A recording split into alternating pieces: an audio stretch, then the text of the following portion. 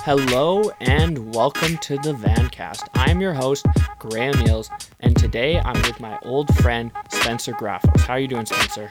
Good, Graham. How are you? I'm doing very well. So you are in the real estate market. I would just like you to give everyone a little background on what it was like coming from high school and going into real estate. Okay.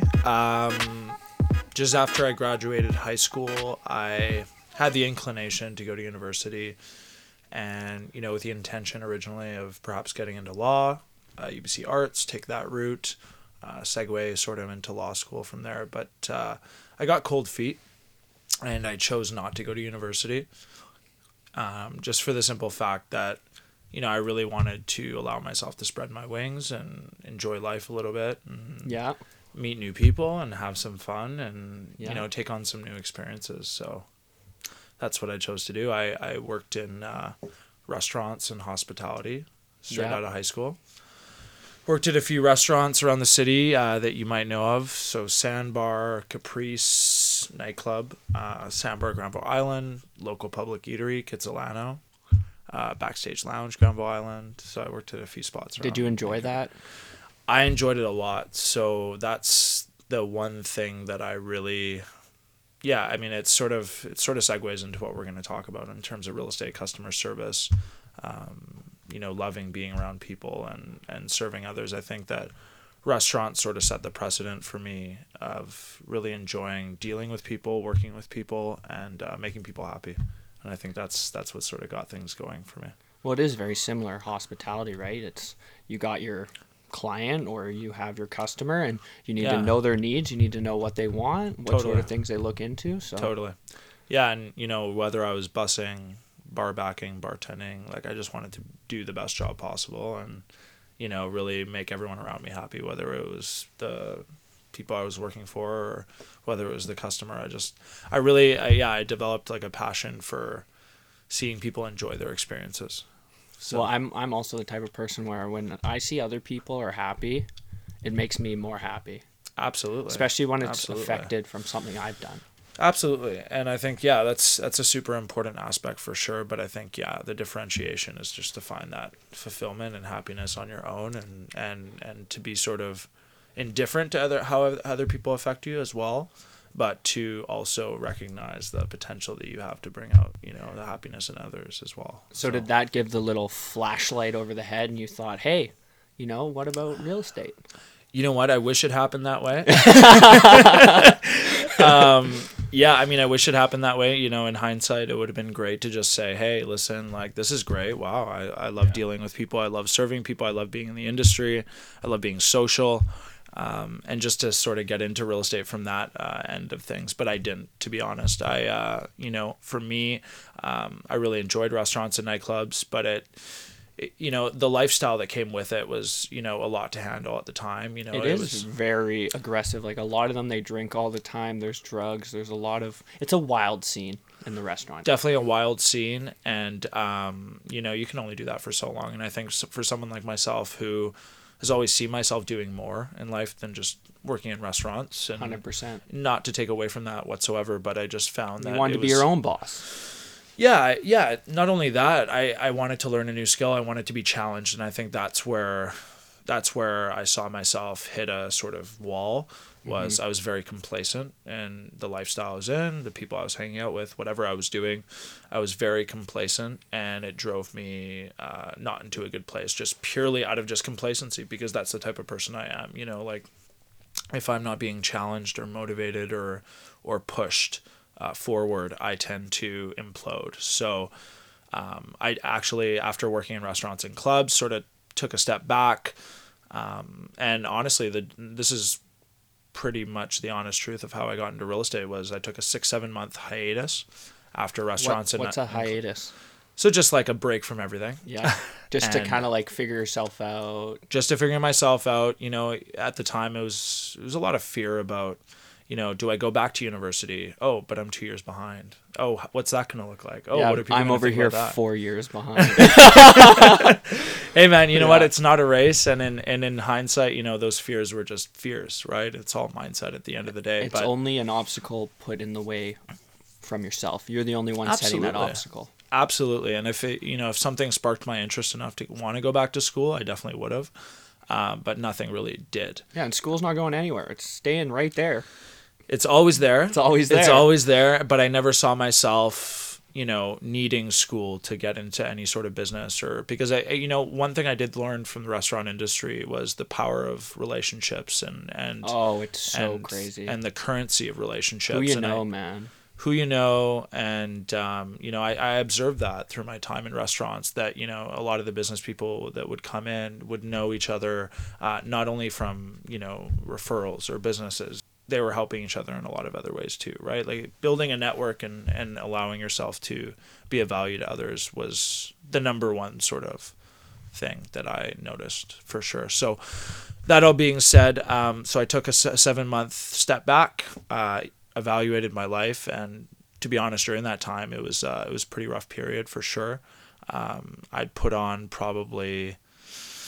got up to like 270 pounds, which for me was not a good weight. And how tall are you, just for perspective of everyone else? Yeah, I'm 6 feet. Okay. So for 270, like it was just I was overweight. Yeah. But like taking 7 months off work and being the intense personality that I am, I just drove all my time into eating and not doing much. So I got up to 270, and then I really looked at myself in the mirror and I was like, hey, you need to do something Just different. like the old Michael Jackson, look in the mirror and make a change. There you go. That's right.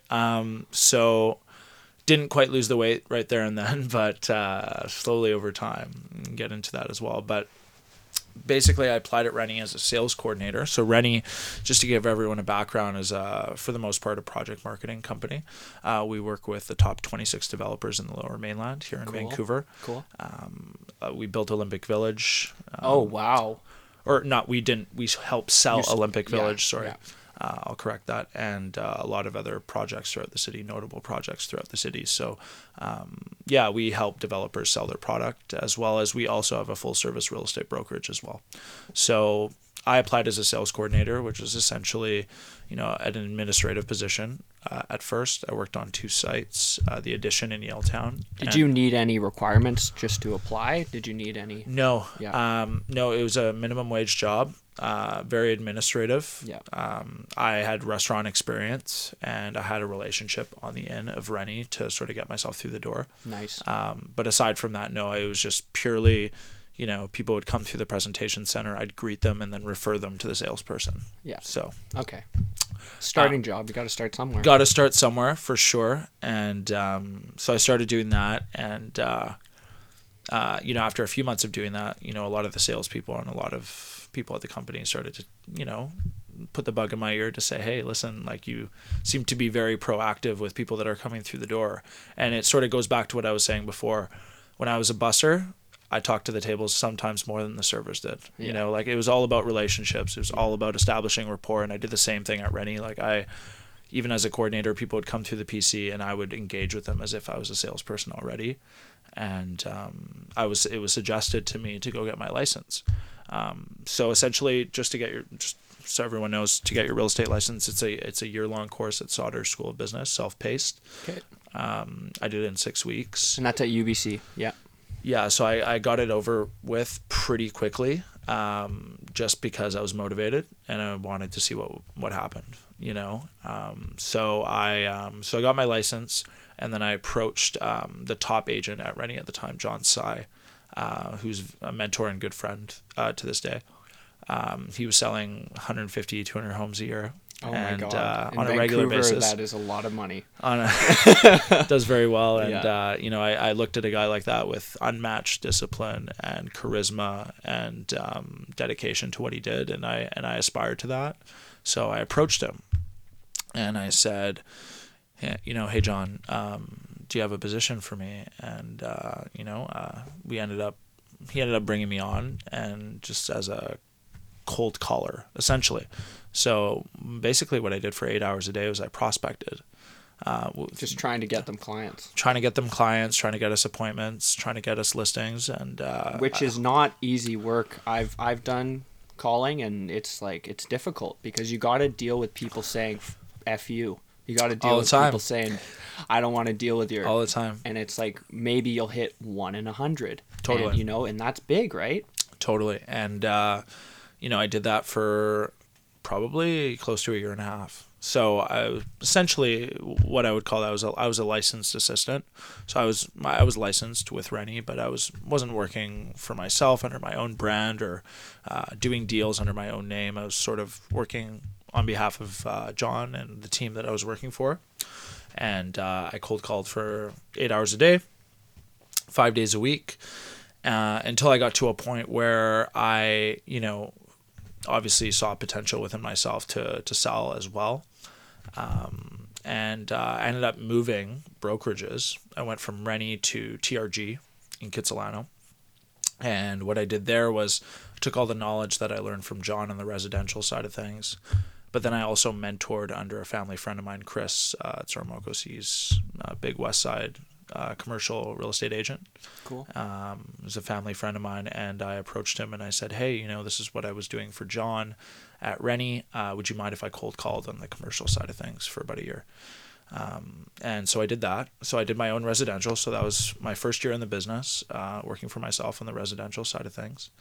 And, I cold called for Chris on the commercial side of things, and then things got going. You just want to learn everything, don't you? I was willing, man. I was willing to put in the work, and I was willing to be a sponge because, I always approach every situation and that I put myself in, like I have a lot to learn, and that I'm willing to watch other people and be the best person that I can be, just based on what I'm observing from others. So, after about a year at TRG, I decided for myself to sort of shuffle and get back to Rennie, where my roots were, and where I think I could build a stronger brand and more recognition for my business. And so I ended up going back, and here we are. You like not the commercial side, but the residential side a little better? No, not necessarily. I went to that brokerage to sort of learn from a family friend, but that being said, I can work with him from anywhere. But Rennie is where I really wanted to be long term, because it caters to all aspects of the business that I would like to participate in, from residential real estate to commercial real estate. If I'm dealing with investors or landlords or developers, we have tons of projects all over the city that I can that's a huge value proposition to anyone on the commercial side of things. And then obviously having the pre-sale access to sites that we do at Rennie, I can help my clients get access to pre-sale projects all over the Lower Mainland as well. So what have you been doing with Rennie recently? So with Rennie, obviously selling residential and commercial real estate as I do. But recently, I've taken on a role as sales lead for 2 projects, Sparrow in Chinatown and Fraser Commons. Congratulations. Southeast Vancouver, thank you. So managing 76 units and selling those, and which is leftover inventory from our initial launch, and just trying to sell those units for our developers. So how do you come around selling that stuff? What does it take to sell? You gotta communicate with people. You gotta for the most part, it's responding to inquiries through email or phone calls, or obviously marketing myself through social media, or outreach to different agents throughout the city that do these types of transactions all the time, and just putting the bug in their ear that these units are available, and providing them with information. So a lot of real estate and a lot of sales in general is just a lot of action, and taking a lot of action and putting yourself out there. It's a lot of stimuli, right? I think if you throw, there's the expression, throw shit against the wall. You got to throw a ton of shit against the wall to get yourself going, man. Like, seriously. Right? Yeah. It's But it keeps things interesting, right? Because the more you're putting yourself out there, the more you're putting out there, the more people you're meeting, the more you're getting back a lot of the time too. The more you learn. The more you learn, right? So that's what keeps me going, and that's why I enjoy what I do. So what separates, I don't like to say good and bad, but what separates a successful real estate agent from an unsuccessful one? Yeah, from my observation, a successful real estate agent is someone that treats their situation and what they do like a business, because if you're committed, if you're doing what you do day in, day out, and serving your clients, and you're committed to the process, you have no reservations, right? I mean, that's what separates unsuccessful from successful agents in that sense. Is I see a lot of agents out there that they don't make calls, they don't knock on doors, they don't do open houses, they don't do a ton of things that, perhaps out of fear, perhaps out of, over analysis. And, I think, inhibiting yourself in that sense can hold you back from growing. So I think being committed, one, and then working off your momentum, right? It's nice when you get a sale, but at the same time, on to the next. And you can't let that momentum stop.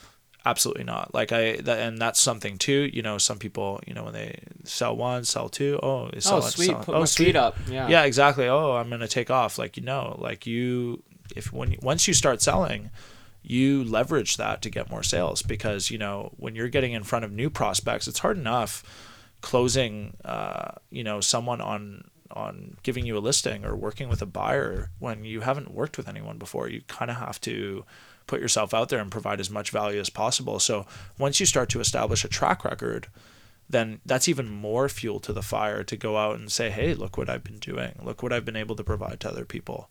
And that really carries you forward. So I would say working off of momentum and the ability to commit to what you do is what separates. Well, I'll give an example. Like I right now I work for a landscaping company, and I call clients and I try to sell them on stuff. Yeah. And today, in the first 2 hours, I got 5 sales, which is more than I'll get in most days. Yeah. And I could have stopped. I could have put my feet up and been like, yeah, I got a good amount of money, whatever. Yeah. But no, I'm hot right now. Yeah, exactly. I got to keep the heat, use the heat. And I ended the day with 17 sales because I just kept that. Same with basketball, right? You think they shoot a three and then they're like, oh, bench him. Yeah. No, he's gonna go shoot those threes. Exactly. Until he literally can't shoot threes anymore. It's a great analogy. Right? Yeah, I totally agree. I think that pretty much encompasses. Yeah. You gotta be willing to just keep going. And also, being a real estate agent, sometimes you work under people, but mainly you are technically self-employed, so you need to have drive for yourself. Absolutely. A lot of people need someone pushing them. Yeah, that's the fundamental difference as well, is when you treat what you do like a business, you wake up every day with obligations to yourself and to your clients, right? So and it's a decision how you want to live your life, right? Don't get me wrong, there are some days where I'm canceling dinners with friends or postponing dinners because I have to be at the office and I have to be available for people that are counting on me. And that all being said, staying up late, and then all of a sudden I have a meeting the next morning, and then I have to be in bed, and then I have to get up and go to the gym and do it all over again. So, it's definitely a commitment to, what you want in your life. But at the same time, different things make different people happy. For me, providing value to other people, being of value to other people makes me happy. And in that process, I can build myself and my brand and build the life I want. So this is kind of an interesting question, but what's your daily routine from waking up to end of your day? Because you do a lot of things. You work out, you have a good diet. So I'm just wondering. I would say so. Two important parts of my day are working out first thing in the morning. Right when you wake up. Right when I wake up. Do you have a meal first? No, I don't eat until. So you do it fasted. I fast. So okay, if you want to go back to where I lost the weight initially, so what I did when I lost the weight initially is I did the ketogenic diet for a few months. Did you do the meat one or the fasting keto? I did high fat, moderate protein. Okay. Low carbs. Yeah. So I did that for a few months, and I went from 270 to 230 or so. And then I noticed that, you know, like I really want to enjoy my life too, and this is not as functional. And it's like you don't get to eat like a lot of stuff, and you want to have those vegetables and those carbs. You want balance. Yeah, you want to have some balance in your life, and you want to enjoy your life too, and you don't want to be the guy that orders a steak and veggies with 2 extra sides of butter everywhere you go, because you know that's not a good time, right? So. So after the initial sort of weight loss, I started implementing exercise back into my life, and that really, honestly, like exercise, working out, having that discipline and waking up every day and doing that was life-changing to me, because what it allowed me to do was, first of all, shed the weight down to a weight that I'm now like 185, 190, a weight that I'm comfortable with, and a weight that allows me to be as productive as I would like to be. But not only that, like I would say, like it builds a discipline within you to sort of, you know, recognize that you're the small wins that you do on a daily basis, the small promises that you keep like to yourself. Like the extra 2.5 pounds on your bench press. There you go. Yeah. It builds an integrity within yourself and a mindset that says, hey, listen, like I told myself I would do something, and I'm here, whether I would like to be or not. I'm here and I'm showing up. And that's also going back to also what we're talking about in terms of being a great real estate agent, or even a good entrepreneur or a good business person. It's showing up every day, regardless of whatever's going on in your life, you know, because life happens, things are tough sometimes. You got to keep life and work separate. Yeah, but you know, not only that, I think a lot of what life throws at you is able to be mitigated by the mindset that you carry with yourself on a daily basis, 100%. Right? Like, I mean, shitty things happen to everyone, you know, but it's a matter of whether we allow those things to fester as stories in our lives that feed into a mentality that, you know, breeds complacency or victimhood, or do we, you know, allow ourselves to sort of take life as it comes, and also retain like a mindset that says, hey, listen, I can handle anything that life throws. It's all perspective, right? Like there's people that say, oh, bird shat on my head, that's shitty. And then there's people that say, oh, that's lucky, you know, and it's it's the same thing. It's just the way you look at it. It's the way you look at it. It's the way you look Absolutely. at it. And you really choose your happiness because you choose what you think about. Absolutely. And if you're going to be thinking about things that bring you down, well, guess what's going to happen? You're going to go down. Absolutely. But if you think about things that uplift you and you think, oh, well, this happened, but I can do this. I can get better. You're in a good spot. Totally. And it all coincides with sales and entrepreneurship and discipline and working out. And it's all cyclical, because, you know, when you're feeling good about yourself, when you have that mindset that I'm going to be happy and I'm going to be positive today, regardless of what life throws at me, your sales are going to go up. Your network is going to grow. You're going to build more relationships, better relationships, because you're putting out a positive vibe. You're putting out a positive attitude that people are more receptive to too. So I think it's all encompassing at the end of the day. So you wake up, you don't have breakfast, you skip it. You go for your workout. Go for my workout. Which is around an hour or so. Yeah, like give or take, like, an hour and a half. Probably closer to an hour. Just like 7, 8 a.m.?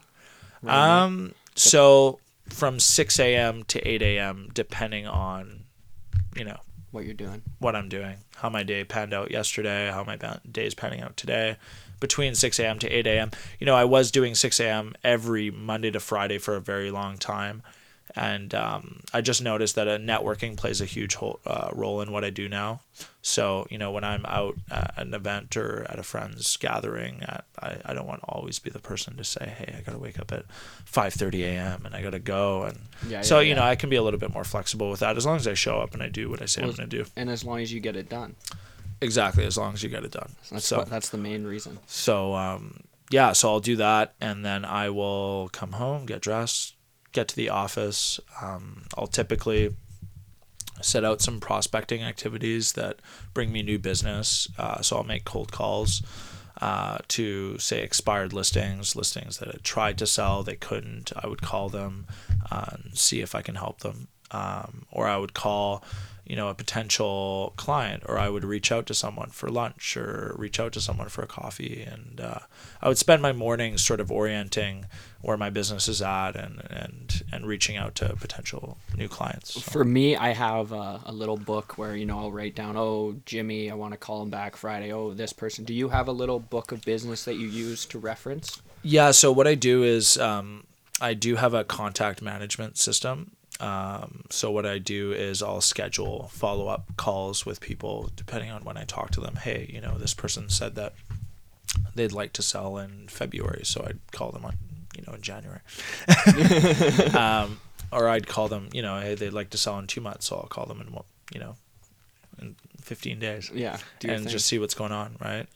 So yeah, I'll definitely stay in touch with my leads, but I'll also plug into my calendar actually like text this person, call this person. I will literally plug in who I need to get in touch with, who I haven't seen for a while, and try and maintain. It's tough to maintain a lot of relationships all the time, but try your best, and as long as you're there for other people, and that's all you can do.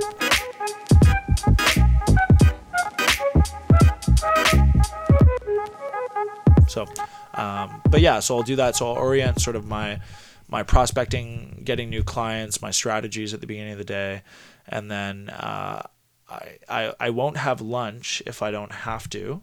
You're still fasted from the morning, right? Still fasted. Yeah.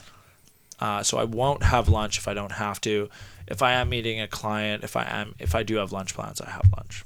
That's it's business. Don't skip that. It's business. But if I don't have to, then I'll just work right through.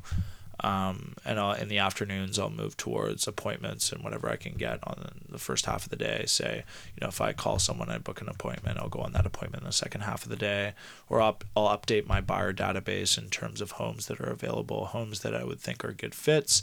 And then my afternoons are typically like appointments / showings for potential buyers or potential or listings that I have. So aside from that, yeah, and then at nights, I'll rifle through social media. I'll watch what other realtors are doing. At nighttime, honestly, I'm very committed to what I do. So even when I go home and I'm just relaxing at the end of the day, I will be researching the shit out of other people and seeing what other people are doing and making mental notes in terms of what I can do differently or better. So well, you can see that you're obsessed, and that's really good. Very because obsessed, it means you for care. Sure. Yeah, definitely. I can't sleep at night unless I know my clients are happy, or if there's an ongoing deal and negotiations. I will literally go to bed thinking about my clients and hoping that they're okay and everything's dreaming going well. about your clients. Dreaming about the homes. But I mean, you know what? It's just when someone instills responsibility within you, I think it's a part of my personality to want to do the best job for them. Well, it reflects on you, right, as a person. Absolutely. You don't want them going and being yeah, Spencer didn't help me out. You want him being he did everything he could. Absolutely. I called him at 1 a.m. and he picked up. Yeah, and that's the thing, right? It really makes me happy to help other people and to be there for other people, and I think that that's one thing that occupies a lot of my mind all the time. What do you think about the whole Vancouver market? How do you like working in the market, and how is it compared to other markets? Well, I think the Vancouver market has been on a upswing for the vast majority of the last 10 years. Vast majority of forever. Yeah, I mean, definitely. So the one thing about Vancouver is we're very limited geographically. I mean, we have oceans and mountains, so we can only build so much. And also fun fact, so our city, over 60% of our land is single family homes. Wow. And for a larger city, not that we're a large city in comparison to Toronto or New York or LA, but for a larger city like Vancouver, it's very rare that 60% of our land is single family homes. It'll be more multifamily. Well, yeah, you go to Toronto and you'll be hard pressed to find a house maybe 20 minutes outside of the city, right? Yeah. So, Vancouver is very unique in that sense. So I think that over the last, like you said, 5 to 10 years, there's been a lot of development here, and there's been a lot of densification. There's been a lot of immigration as well. So the market, 2016 was a very hot time. Houses were going like well above asking. Condos were on the market for 2 days and they were getting multiple offers, and the market sort of took a turn. 2017, 2018, more so at the near end of 2017 and into 2018, and then and 2019 as well. It was sort of more balanced. So it took a bit of a downturn, then sort of balanced out, and then into 2020 now we're starting to see a lot more activity. So it seems like the market is very active right now. Oh yeah, very active. Yeah. Like I had a family friend, I forget the numbers, but they had like 9 or 10 offers. Yeah. It's like holy crap. Yeah, you know what? There was a house recently in Kitsilano. It was listed. It was a 33-foot lot, just land value, listed at 1.88 million, and had 42 offers on it sold. Holy crap! 42 offers sold for 2.408. Jesus. So that's well above asking price, and 2.4 for a lot in kits is probably a couple $100,000 more than what would have gone for last year, I would say. Do you see a lot of international as well? So when we had our foreign buyers tax come in, that obviously discouraged a lot of foreign buyers from coming in because they don't want to pay. They don't want to pay it. Yeah, I mean, it's a very high tax. So, but aside from that, we are seeing a lot of local buyers, but with family help. So the fact of the matter is there's a lot of wealth in this city. Incredible amount of wealth in this city, and within the next 10 to 15 years there's going to be probably one of the biggest transfers of wealth historically. Well, also the biggest transfer of wealth historically. There's like Google's coming to Vancouver, Amazon's taking an entire block and building their biggest place yet. Yeah. So obviously people see Vancouver as being kind of a hub, not only for real estate but for business. For sure. I think that because of our robust consumer economy and because of the transfer of wealth that I just referred to as well, I mean, you have a lot of our generation that, maybe their family has tons of wealth or wealth in real estate. They're more consumer driven than their predecessors, right? Than our parents, right? So look at the kids younger than us even. It's like it's just goods insane. Consume them. Oh, it's just insane. It is insane. Even the phone, it's... dude, I'm going to tell you a funny story. Boxing Day, okay? I'm at Nordstrom's just picking up some stuff. Yeah. And I see this kid like having a full-on temper tantrum, trying to get his mom to buy him a Balenciaga t-shirt for $500, saying like, Jimmy has one at school. And I'm just like... And I just like... It put it into perspective for me. Just, it's such a Vancouver thing. I was like...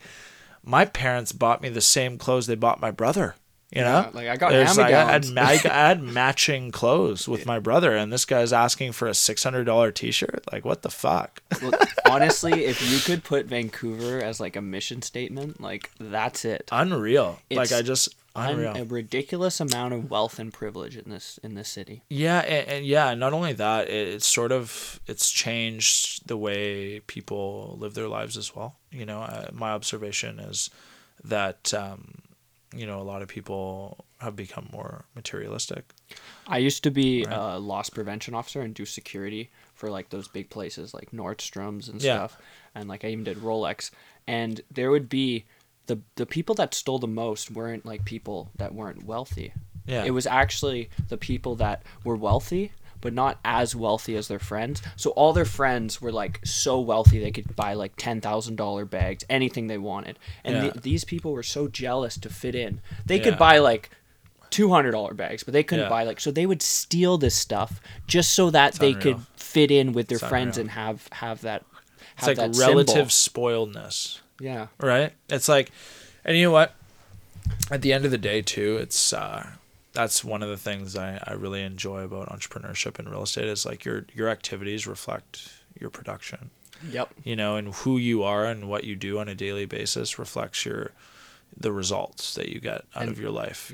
So, and some people have more help than others, and that's okay. You know, like that's life, right? Like and it's one of those things I think, especially in a city like this, to come to terms with just the fact that everyone is dealt a different set of cards, and it's what you do with it. Yep.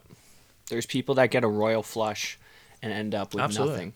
And there's people that get a royal flush and they flush it down the drain. Yeah. So you gotta be willing to take what you have, and just don't look at everyone else like I need to be better or I need to be on top. No. You're on your own path. It's your own book. Dude, I honestly, like, I have one of the things, like, for me is I spent so long focusing on what other people were doing. Yeah. And it's just the most crippling way to live your life, because you are in the audience watching everyone play the game. While you're not playing the game, everyone else is improving and moving forward.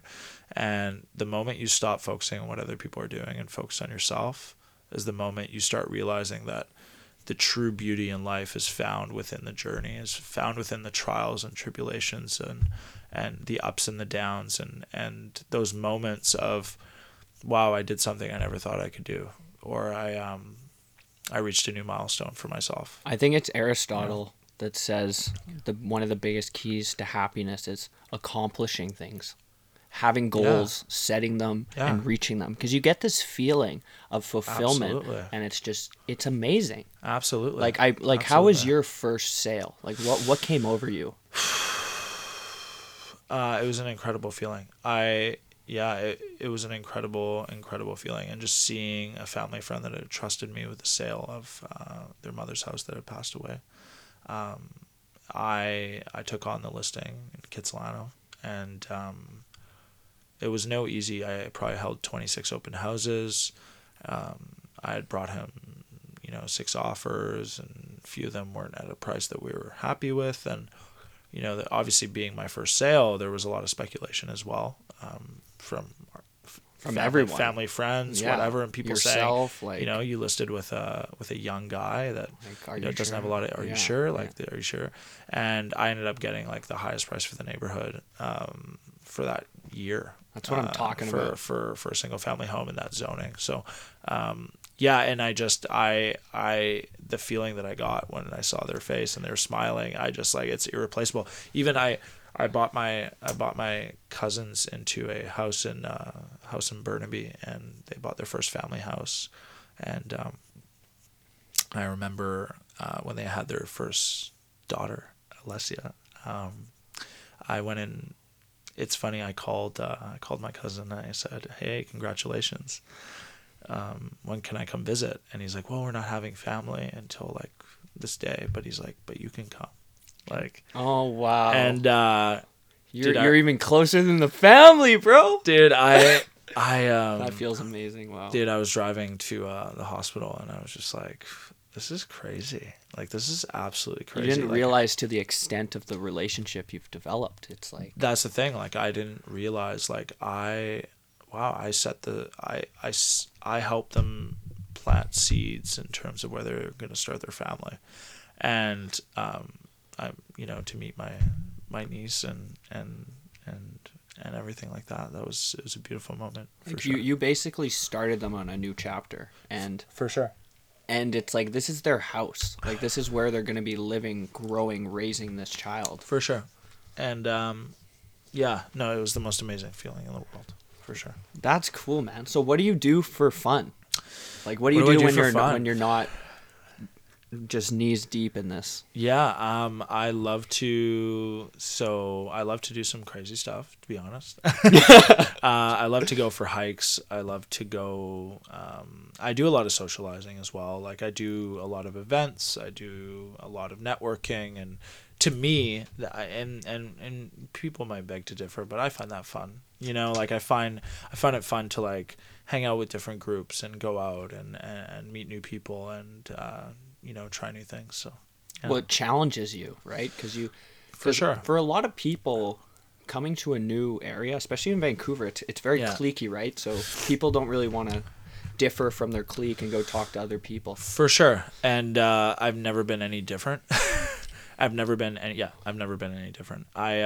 If you planted me somewhere in Belgium, sitting in a random bar, I would love it. I would just like, yeah, whenever I go on vacation with friends, like I'm the guy that wanders out of the hotel room and just goes and adventures around by myself, because I don't know, I love striking up conversation with new people and learning about others, and just having spontaneous experiences. So. Well, what I like is you can be whoever you want, and also any like predetermined ideas about you are gone.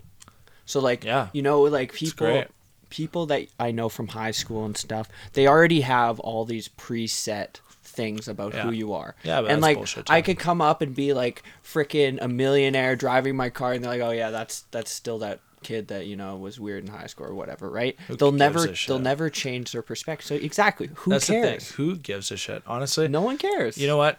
At the end of the day, I feel sorry for people that live their life like that, because I'm under the impression that everyone is constantly changing.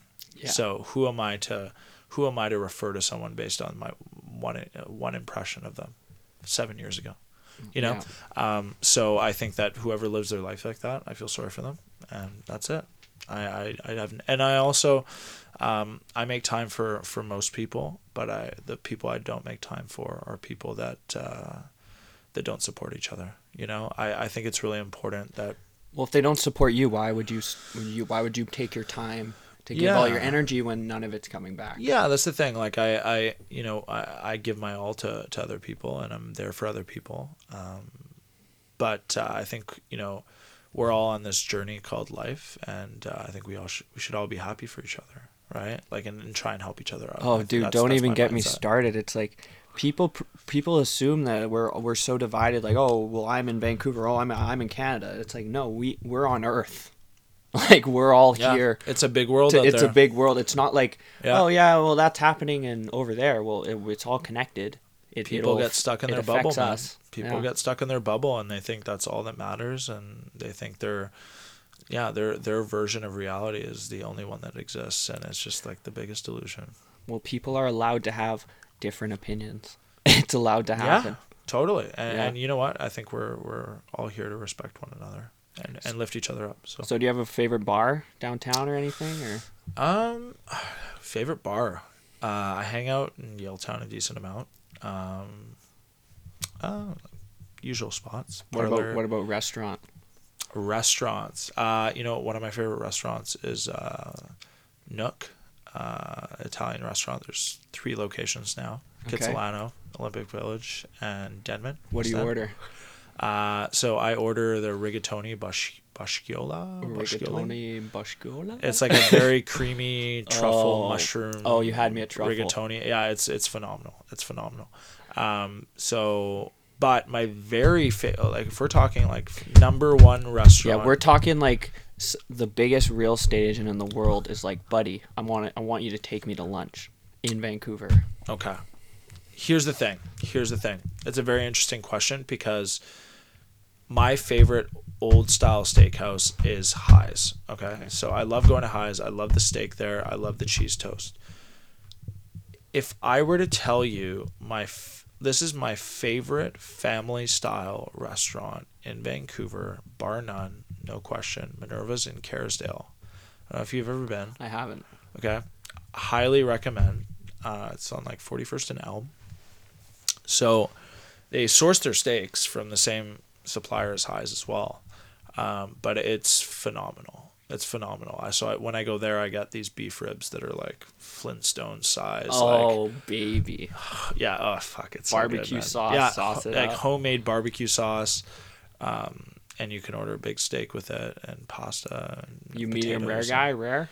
I actually ordered my steak Chicago rare. So what they do is they sear it on either side. Yeah, Chicago style. They get Chicago that nice style. They blackened. Nice blackened crust. So it's like very well done on the outside, but then it's completely rare on the inside. You know, I wouldn't mind trying that. I like that. I should, because I normally get it rare. It's amazing. And then just I've been ordering. So a family friend of mine. I've been close to their family for years. My friend's dad ordered a steak like that at the Keg, like must have been 10 years ago, and I was like, I took note of it, and I was like, hey, I might start ordering my steak like that. Ever since. It's funny you say that, because every time. I actually do that a lot, where Like, I don't always come up with ideas for myself. I'll like see someone else doing it, and I'll be like, oh, yeah, that looks kind of Imitation is the best form of flattery. Yeah, it's like you look at them, you're like, yeah, I like the way he has his jacket, or I like that way he carries himself, and that's the thing, man. Like, take it. We are all self-manifested based on the experiences, the people that we've encountered in our lives, and the lessons we've learned. Yeah. So, like, yeah, I mean, absolutely.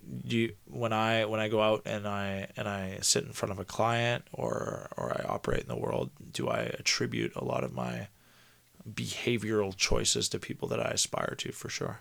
Well, I look up to a lot of people like Bruce Lee, Will Smith. There you go. Terry Crews. Exactly. So if you wake up and you're like, hey, should I go to the gym? And David Goggins. Go back to bed. Get the fuck out of bed, you pussy. Exactly. What would David Goggins do? He wouldn't even be having this fucking conversation. Yeah, he would already be at the gym. He'd be already at the gym. So, like, yeah, man. Like, you just gotta, always do better and look to others. So where do you see yourself in 5 years as, like, a goal? What's your goal for see yourself in 5 years? 5 years. I would like to sell over $100 million annually in real estate. I'd like to have a team. I would like to focus on higher end luxury product throughout Vancouver, and I would like to, on the residential side of things, but also on the commercial side of things, work with developers and do large acquisitions and large land sales as well. So one last question. What does your dream home look like? You don't have to go all in detail about, I want a picture of the Mona Lisa over here. Yeah. Okay. So if I were to describe my dream home, my dream situation. Anywhere in the world as well. Dream situation, yeah. Let's stick to Vancouver. Let's stick to Vancouver. Because if it was anywhere in the world, then we could get really creative. Yeah, you get crazy with it. Yeah, we could get wacky with it. But in Vancouver, I would say I'd love the Fairmont Pacific Rim penthouse, but it's $28 million. I don't think it's sold yet, but it's. We're not talking about prices here. Okay, so most ideal situation is the Pac Rim penthouse 2. And what does it look like? It's currently for sale.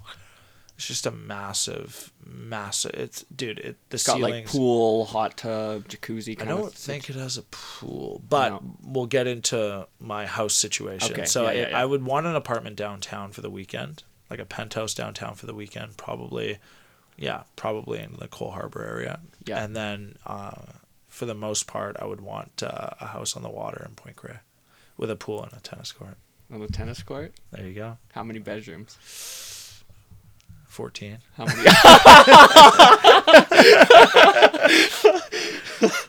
Okay, well, pretty massive house on the water in Point Grey with a tennis court and a pool, and then a nice penthouse for the weekend. Downtown. That sounds awesome, buddy. That's the goal. Well, what's your Instagram? Just give a shout out to your Instagram where you work. Yeah. So if you want to find me on the real estate side of things, Spencer Graffis with Rennie and Associates Realty, SpencerGraffis.com. And you can follow me on Instagram, just Spencer Graffis, Graffos. I'll put in the description. Sounds like a plan. Okay, thanks for coming, guys. Thanks for having me. Peace. Peace.